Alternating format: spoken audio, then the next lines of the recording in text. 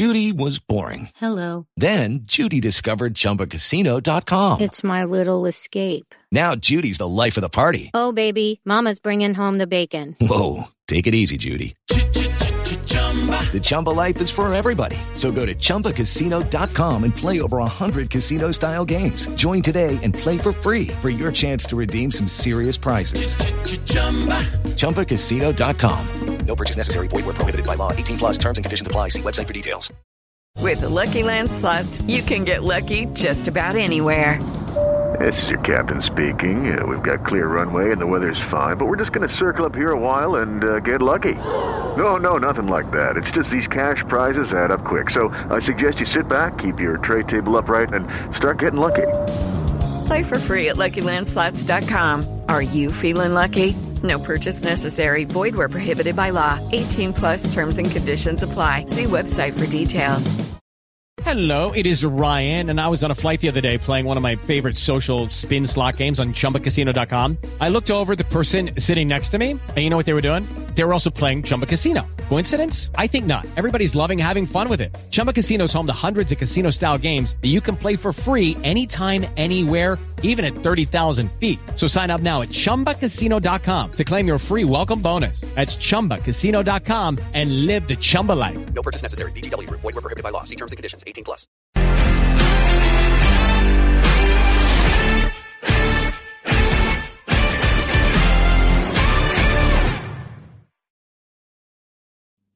Hello, Watch Forest Focus. Today I'm like to be joined by a former colleague and current friend in the form of the Athletics Nottingham Forest reporter, Paul Taylor, as we discuss some latest news, get our thoughts on the season, and maybe some transfer chat looking ahead to the summer. Tails, how are you? I'm very well, thank you. Are you? Yes, good. Have you listened to Sports Horn? That was a reference to Sports Horn, which I suspect might be up your street. I don't know. I haven't actually. No, I haven't caught that one. Our mutual friend Mikey Clark and I are big fans of Sports Horn podcast. Should I be listening to it?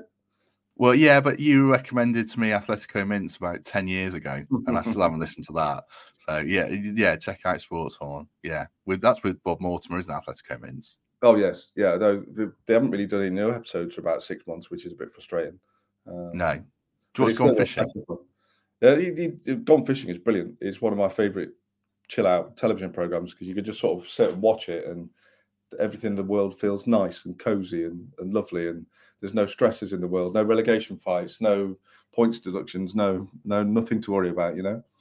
Exactly. I can watch a bit of Gone Fishing clips on YouTube just of an evening to make you feel nice and relaxed, as you say. Anything with Bob Mortimer I like anyway.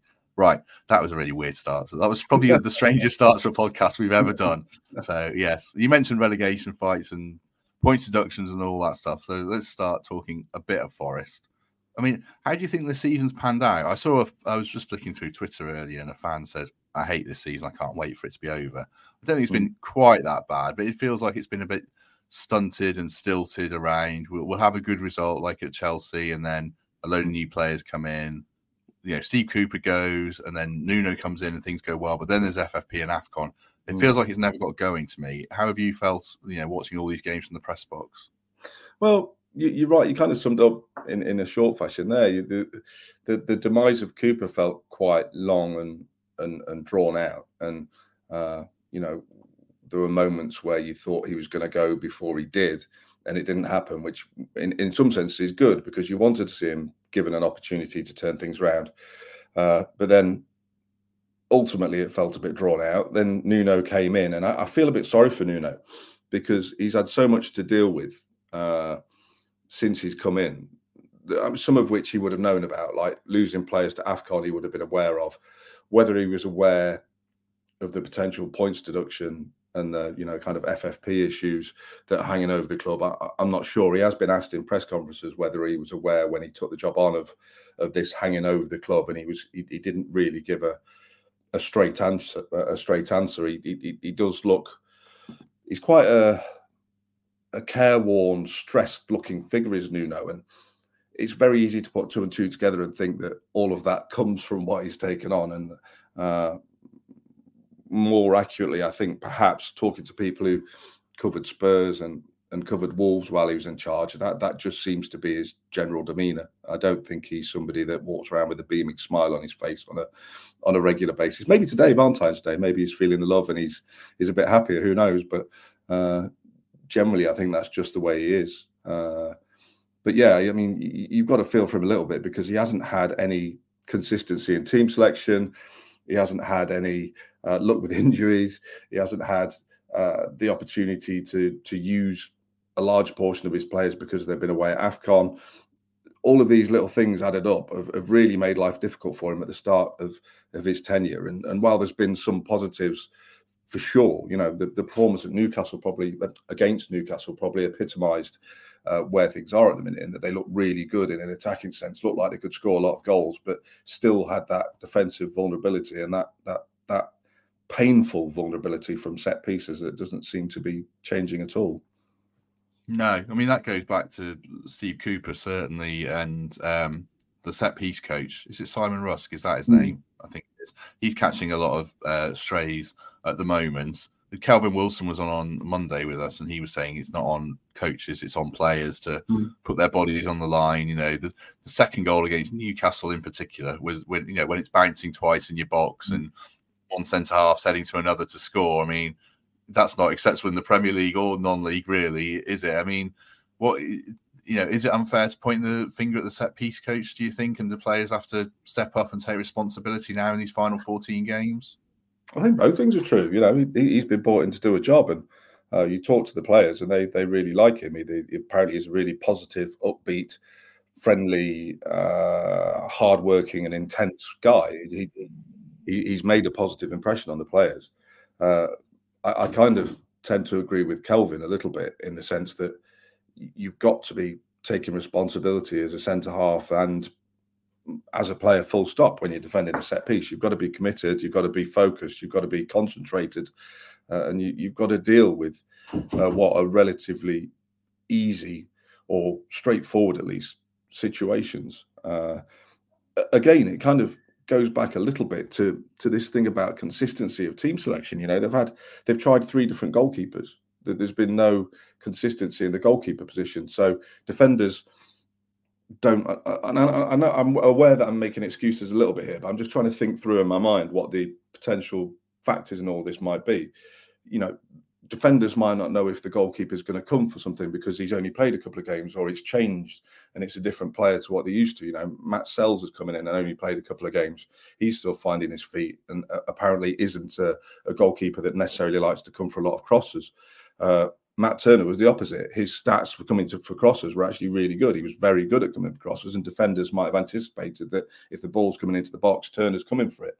Now that dynamic might have changed a little bit. Then you've got central defenders who all of a sudden might have a different defender alongside them. Again, I'm aware that this sounds like I'm making an excuse. I'm not. But all of these things added up, this lack of consistency, the change in personnel, the change in manager, all of it adds up to little things like this potentially becoming problems when there is that, not that regularity, not that understanding, and not the run of games playing together that build relationships and build an understanding that this team clearly doesn't have in the minute.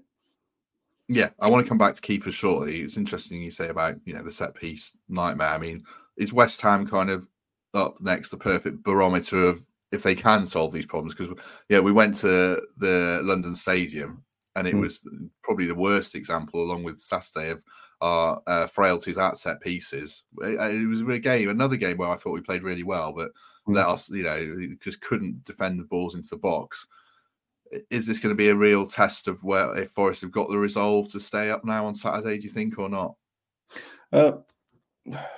Yes and no. And set pieces might be an issue. I actually checked this out a little bit. I did some research for a piece I did at the weekend, and kind of, in my mind, West Ham were set piece specialists because of what we saw at the London Stadium, and they're actually not. They've scored 6 goals from set pieces this season, which is among the lowest in the Premier League. It's just that on that afternoon in London, in the capital, Forest made them look good as they conceded 2 goals from corners.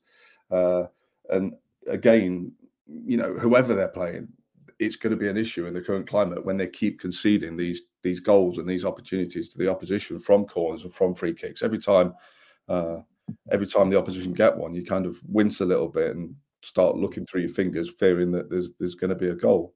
And it is something you've got to sort out. You know, do you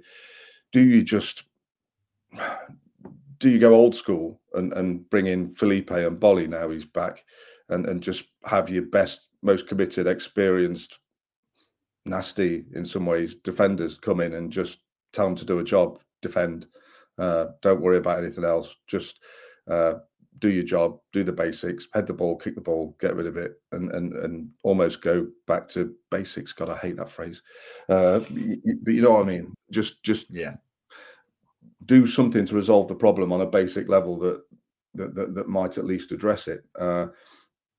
I think what Nuno's tried to do since he came in is make Forest a little bit more attack-minded, and he has. I think they've scored 13 goals, I think, but conceded 14, or it might be the other way around. But either way, they score a lot more goals than they used to. Under Cooper, it was one a game, an exact average of one a game throughout his entire tenure. Under Nuno, it's nearly two, and that's a big improvement. But they look more defensively vulnerable at the same time, and you have to wonder where your priority should be. Does he need to go a bit more Cooper-esque and make Forest a bit more difficult to beat in the short term just to get a few points on the board? I don't know. I don't know what the answer is. Or does he try and be attack-minded and, be Kevin Keegan's Newcastle and win every game 4-3, which is probably a little bit harder and probably very much more entertaining, but probably not for the faint-hearted either. No, I think you're right. I mean, I think personally, maybe Bolly or Felipe will come in against West Ham, but they just, like you say, there's so many options in the squad and so little consistency of selection. It's a bit of a double-edged sword, really. Let's talk about goalkeepers then. Obviously, we ended up with Matt Sells at the end of a pretty, I'm not going to say long, I don't know how long the search was, but a pretty hectic search. What was your take on all that? I know you did a really good piece in The Athletic about the interest in David De Gea. I mean, was that a real strong inquiry, or was they just putting out feelers to say, would you fancy it? How far did that one go before we go into the rest of the keeper search? There were two very definite inquiries. One earlier in the window when they were politely sort of knocked back. He said, he wasn't that interested. And then they tried again in the final days of the window when they really pushed and said, look, even the people around him, I think, tried to convince him that the prospect of regular first team football ahead of a major tournament in the summer might be a bonus for him. But you have to phrase this carefully because it's not in any way meant to be demeaning to Forest. But David De Gea is a massive player. He's a big player who is going to be attracting interest from the top clubs in the world, or should be at least. But it's fair to say he probably isn't. Otherwise, he'd have joined one of them at the minute. But you can see why he wants to pick his next move carefully. And equally, I could see an argument for why he might have wanted to join Forest for a few months just to get some first team football under his belt.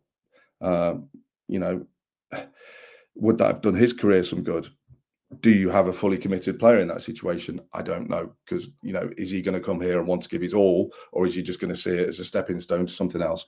Maybe they've ended up with a happy medium in somebody like Matt Sells, who does want to further his career by being at Forest and doing well for Forest, and will be invested in the fortunes of the football team more than David De Gea might have been.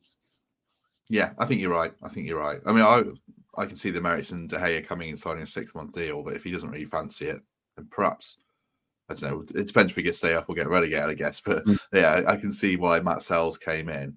And does it create a problem in the summer now? We've got 3 goalkeepers on 3 or 4 year deals in Vlachodimos, Turner, Sells. I assume Wayne Hennessy will go in the summer, but are you anticipating at least Vlachodimos goes, maybe Turner goes? It's going to be pretty tumultuous in the summer, do you think, in that area of the team? Lucky Land Casino, asking people, what's the weirdest place you've gotten lucky? Lucky? In line at the deli, I guess? Aha, in my dentist's office.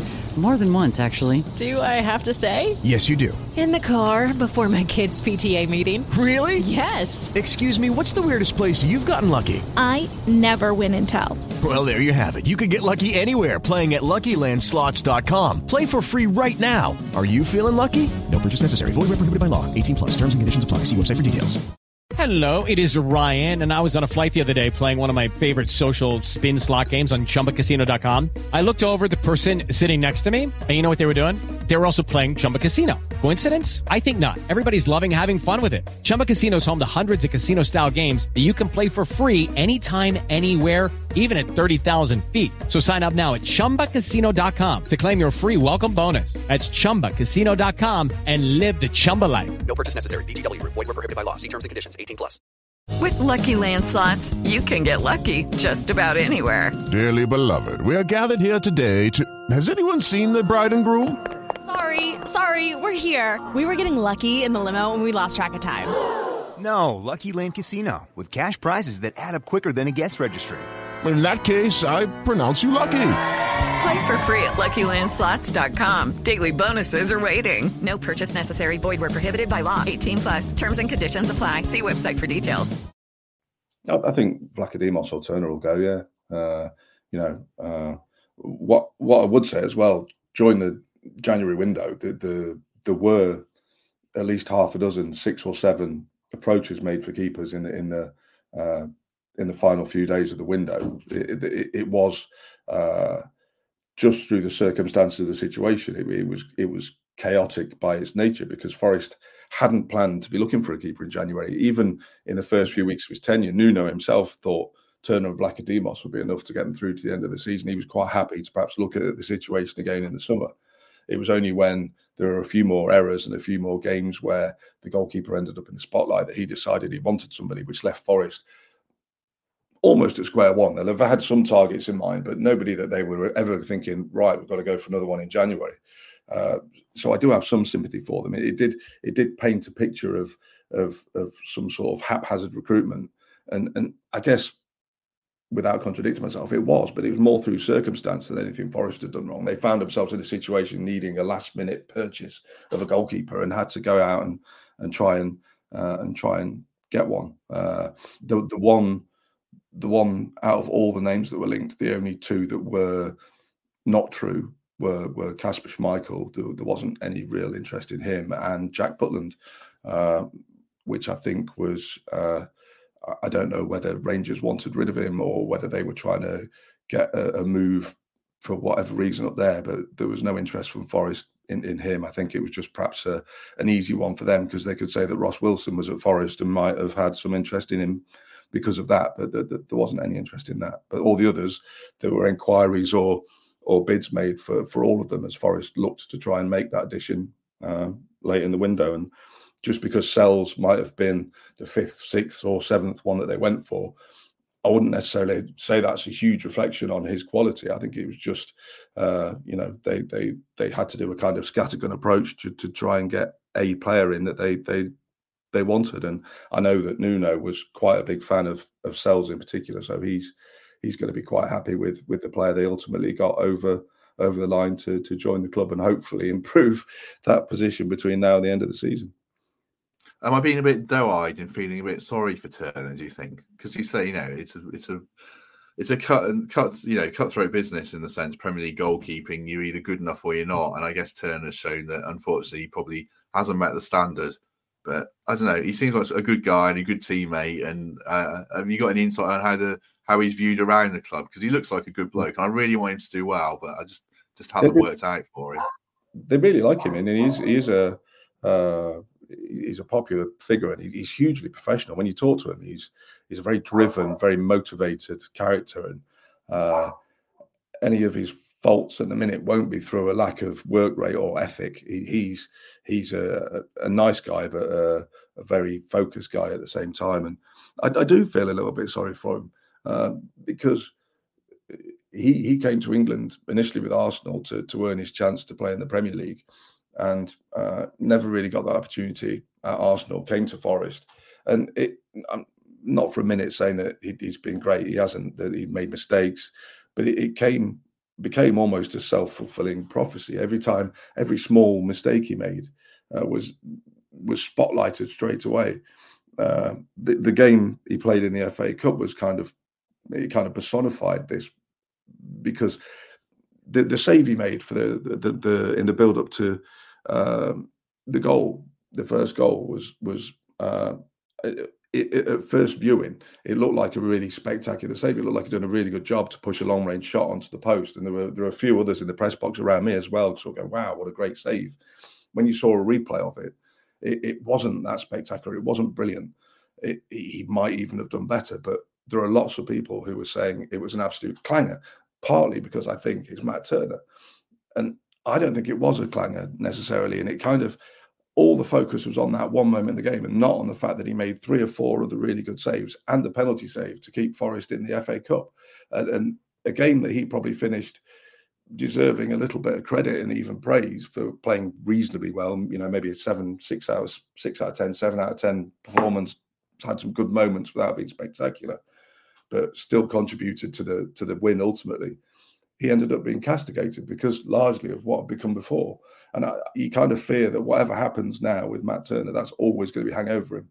The next time he plays, if Sells gets an injury or if Nuno decides that Turner's going to play in the FA Cup, then he's going to be immediately at that starting point where every single mistake he makes is going to be analysed more than anything positive he does. And that's the only reason I feel sorry for him, because he's got to escape from that to kind of prove that he is good enough to succeed at Forest. And that might be hard work to begin with. Yeah, that goal's kind of a good, it's a bit emblematic of where we are, because, you know, if you look at that goal, probably Niakate should come out and close down the shot, or someone should come out and close down the shot, and then we don't react well to the ball coming off the post, and no one tracks the runner, and there's a kind of a catalogue of errors. And then you see v Newcastle, you know, Matt Turner's not in goal, and we've still conceded 3 goals, and we can look at ourselves for failings again. I mean, I suppose every club's like this, but even when we worked together at the post, there were players who you felt were kind of the scapegoat when everything was going wrong. Ben Osborne springs to mind straight away. And, I know where you go. Well, it was Joe Worrell, and then it was Matt Turner, and then over the weekend, the reason we lost was Ryan Yates, according to Twitter. And I don't think Ryan Yates had a good game, and now he wouldn't be a regular. He wouldn't be in my midfield 2 for West Ham if Sangare's fit and the coaches, assess that he's ready to go. It would be Sangare and Dominguez. So I'm not saying Ryan Yates it should be a regular Premier League starter, but I don't know. You've covered Forest for 20 years. Does it feel like there's always a player in the spotlight that is the reason for every ill or not? Yeah, there is. There absolutely is. There's always one scapegoat, and I thought Ryan Yates had emerged from the other side of that, but apparently he hasn't. I feel a bit sorry for him. Do you know what? He would be a regular start for me in the side in away games. I think he's the kind of player that you need in away games, and I can't take credit for this, and nor can I remember it. So I'm going to bring up something I can't really talk about, which is brilliant. I saw a stat the other day about how Forest is so much better away from home with Yates inside. That most of the away wins that Forest have secured in recent years have come with him in the team, or even the away points. Maybe I'll look that up afterwards and send it to you. I'm just looking at. I think it's WT analysis. I might be. It might be. Yes, it was then. Yeah. Yeah. It was a great stat, and if you can find it, that'd be amazing.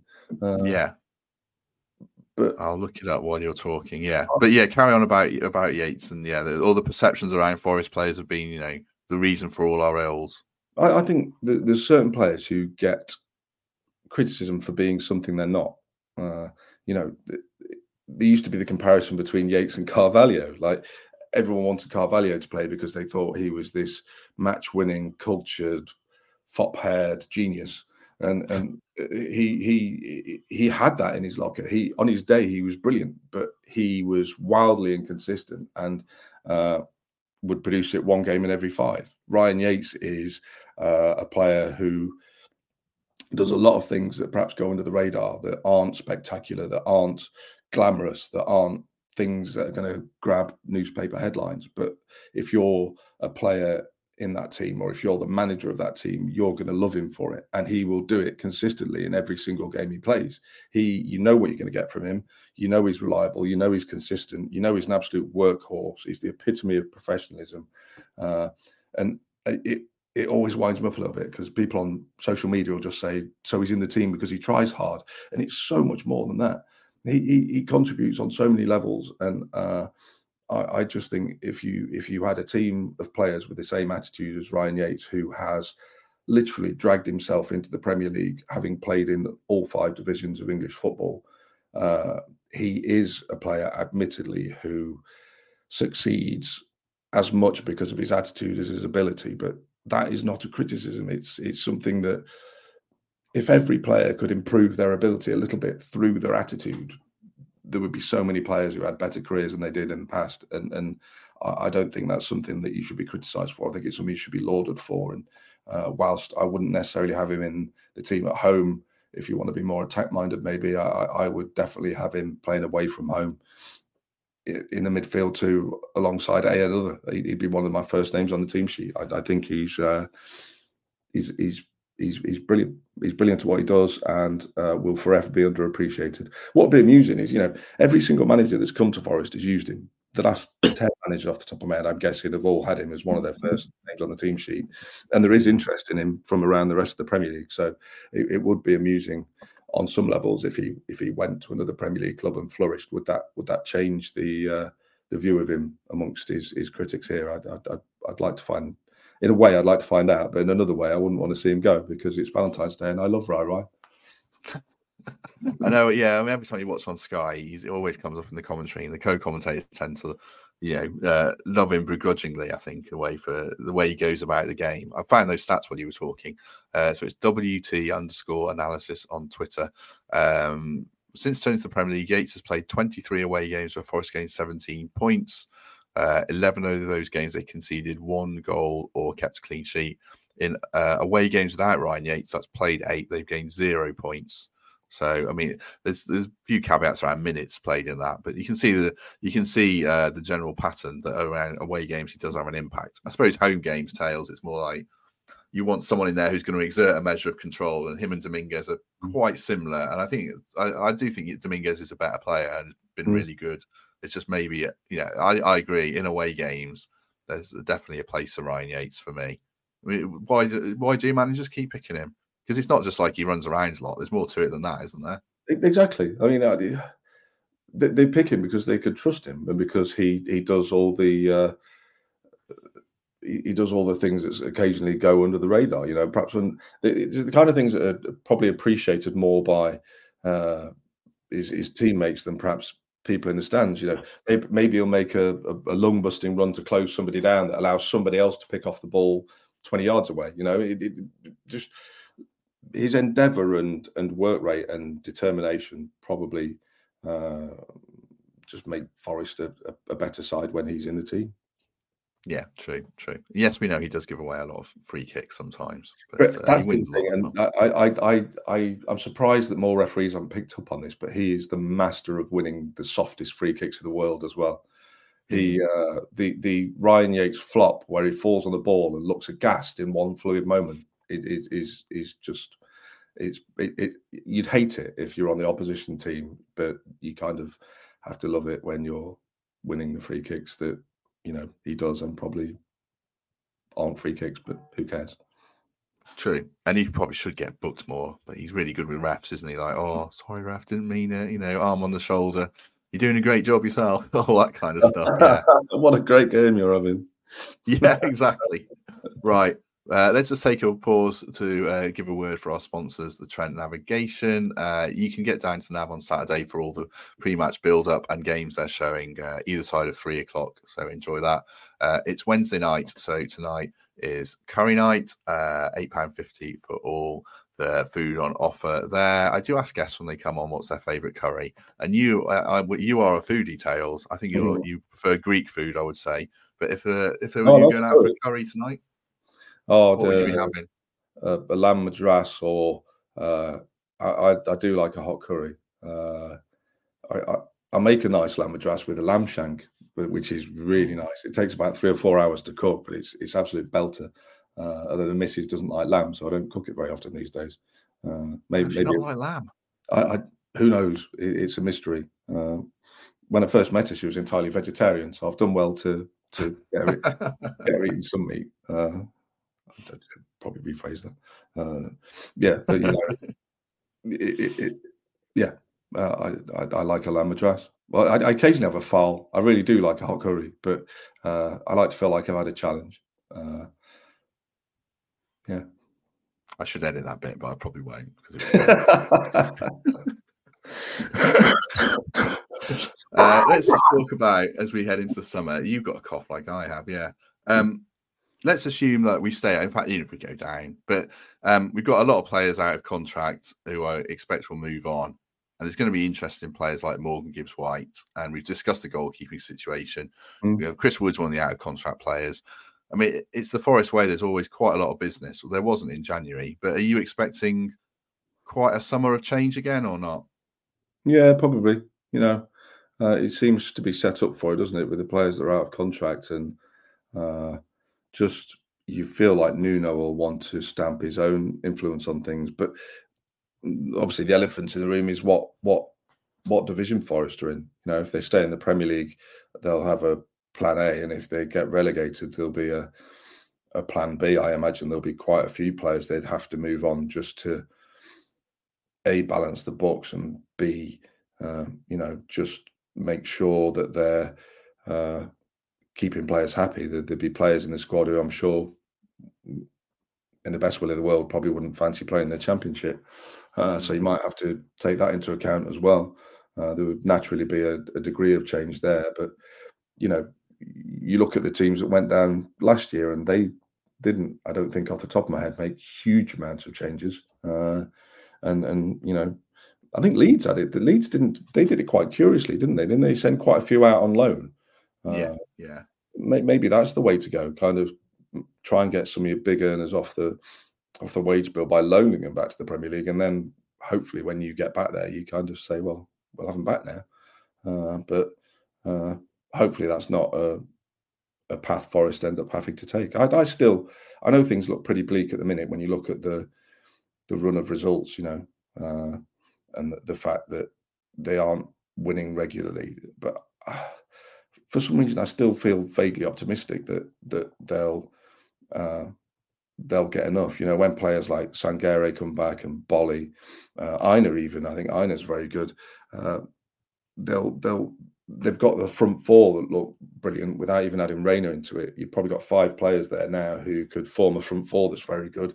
Once you get more like Sangare back in midfield and more consistency in the defence, once Sells settles in, I think all of a sudden you could quite quickly be looking at a team that will be more competitive and more capable of picking up points in the Premier League and getting Forest up the table, even if fingers crossed it doesn't happen, but say they do get a points deduction and it ends up being 5 or 6 points. And this is just guesswork, total guesswork. We don't know what the points deduction might be, if there is one at all.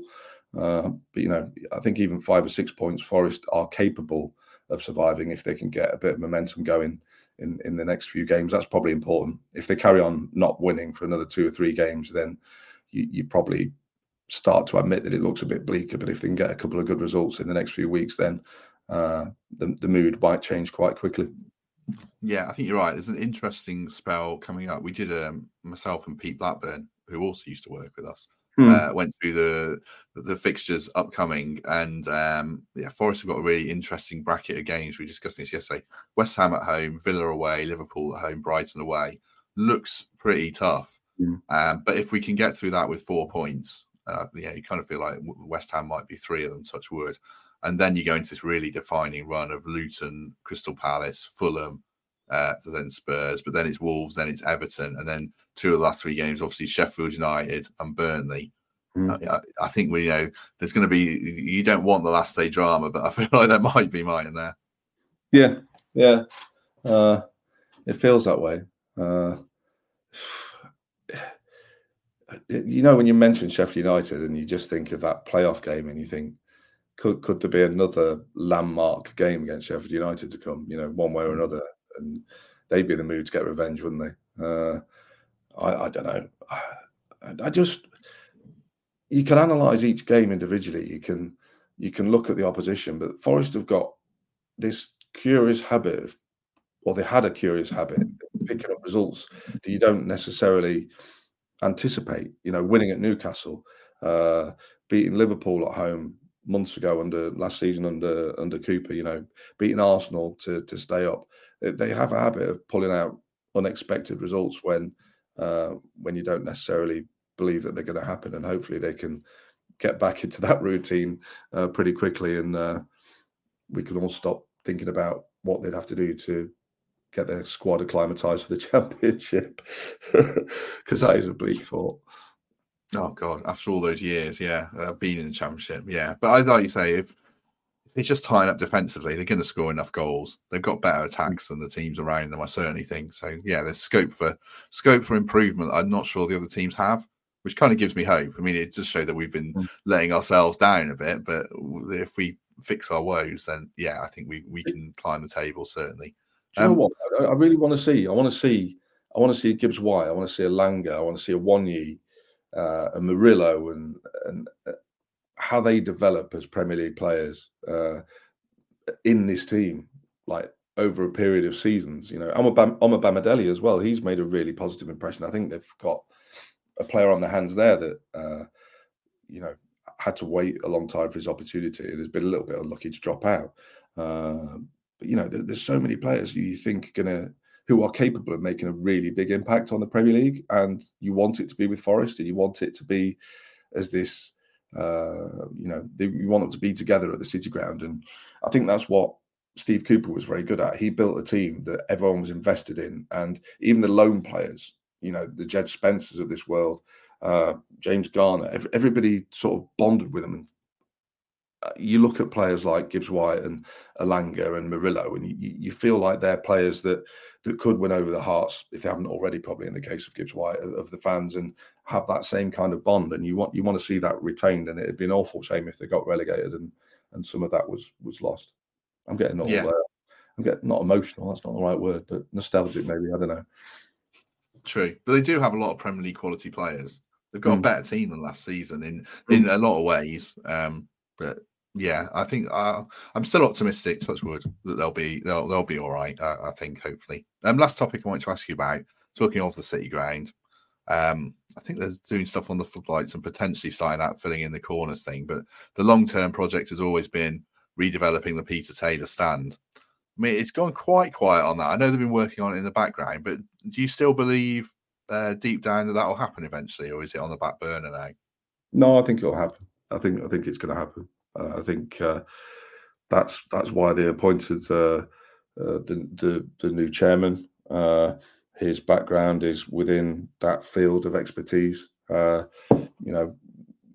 Working as he does, as a senior figure in Benoit, the architects, it's his area of professionalism. He I'm sure, will be a very driving character in getting this over the line and done as quickly as possible. I think it's important for the future of the club.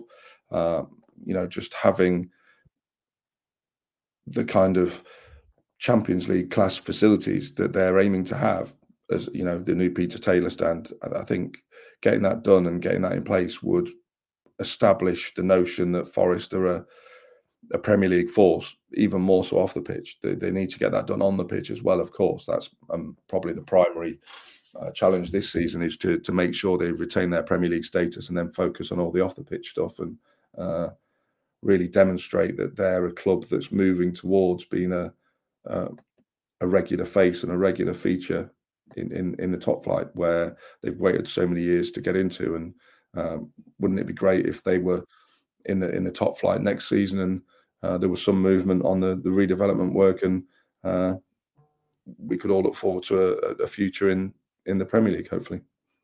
Certainly. Right, I think we'll leave it there. If you have enjoyed this, do us a favour, hit like, hit subscribe. You can consider becoming a channel member on YouTube, and you can give us a 5-star review, hopefully on iTunes and Spotify. We always end with any of the business tales on this podcast. So my only thing I was going to say was, I know there's a lot of fury around... did I say fury or furore? I didn't say that word very well. There's a lot of angst around Twitter on ticket prices for the FA Cup tie against Manchester United, up to £45 or £50 for adults. So we'll discuss that tomorrow on the podcast with Greg Mitchell, and I think Temps is on as well. And it'll be interesting to get their takes from different side of the fence, because Temps works for Trent Bridge and markets big events. So he'll have a good insight, I'm sure. And obviously Greg will as well. That's at 3:30 tomorrow. It's not Greg, actually. It's Temps, Emily Anderson and Mark Southern. So we'll get their take on that anyway. smooth as ever, knowing my own running order, Tails. Right, as I say, any other business, anything you want to say, Tails, anything you want to plug for your work, for The Athletic, the floor is yours. Well, I just did what was quite a moving interview with Harry Toffolo, who's one of the most honest and open interviews I've ever done with a footballer, who was talking about his experiences of the last year and obviously the betting charges he faced, which were historic from quite a few years ago, but nevertheless, betting's been in the spotlight in recent years, and he talked very openly about how it had left him at a low point in his life and had impacted hugely on his mental health, and how his mental health, in fact, was one of the reasons why he found himself betting. And it was just a really open and honest interview about how all of that experience had left him with this desire to help others, and how he is part of the Tricky to Talk scheme at Forest now. But more than that, wants just to talk to people. Anybody that wants to talk to him, who wants help or feels like they're in a difficult place with their mental health, he feels like he's got a platform now to help others. And I just thought that was a really refreshing kind of unexpected attitude that you wouldn't necessarily get from the average Premier League footballer. And it was just a pleasure to talk to him about it. So you can find that interview on The Athletic, and hopefully you'll see what a nice guy he comes across as. He just seems like a totally genuine guy who made some mistakes in the past, learned from them, and wants to use his experience for the positive now. Yeah, he does seem like one of those guys you really root for, and I hope he stays at Forest for a long time. Whether he's first choice left back or not, he seems like a good bloke who we all want to do well. Right, like I say, we'll leave it there. We'll be back tomorrow at 3:30 with a full West Ham preview. Hopefully something with Forest ladies on Friday, and then Saturday post-match stream in the evening after the West Ham match, hopefully talking about a positive result. So in the meantime, Paul Taylor, thank you very much. Thank you, Matt. Thanks for having me. No problem at all. Well, I say no problem. You've done me the favour by coming on. Have a good day, everyone, and we shall see you soon. Sports Social Podcast Network.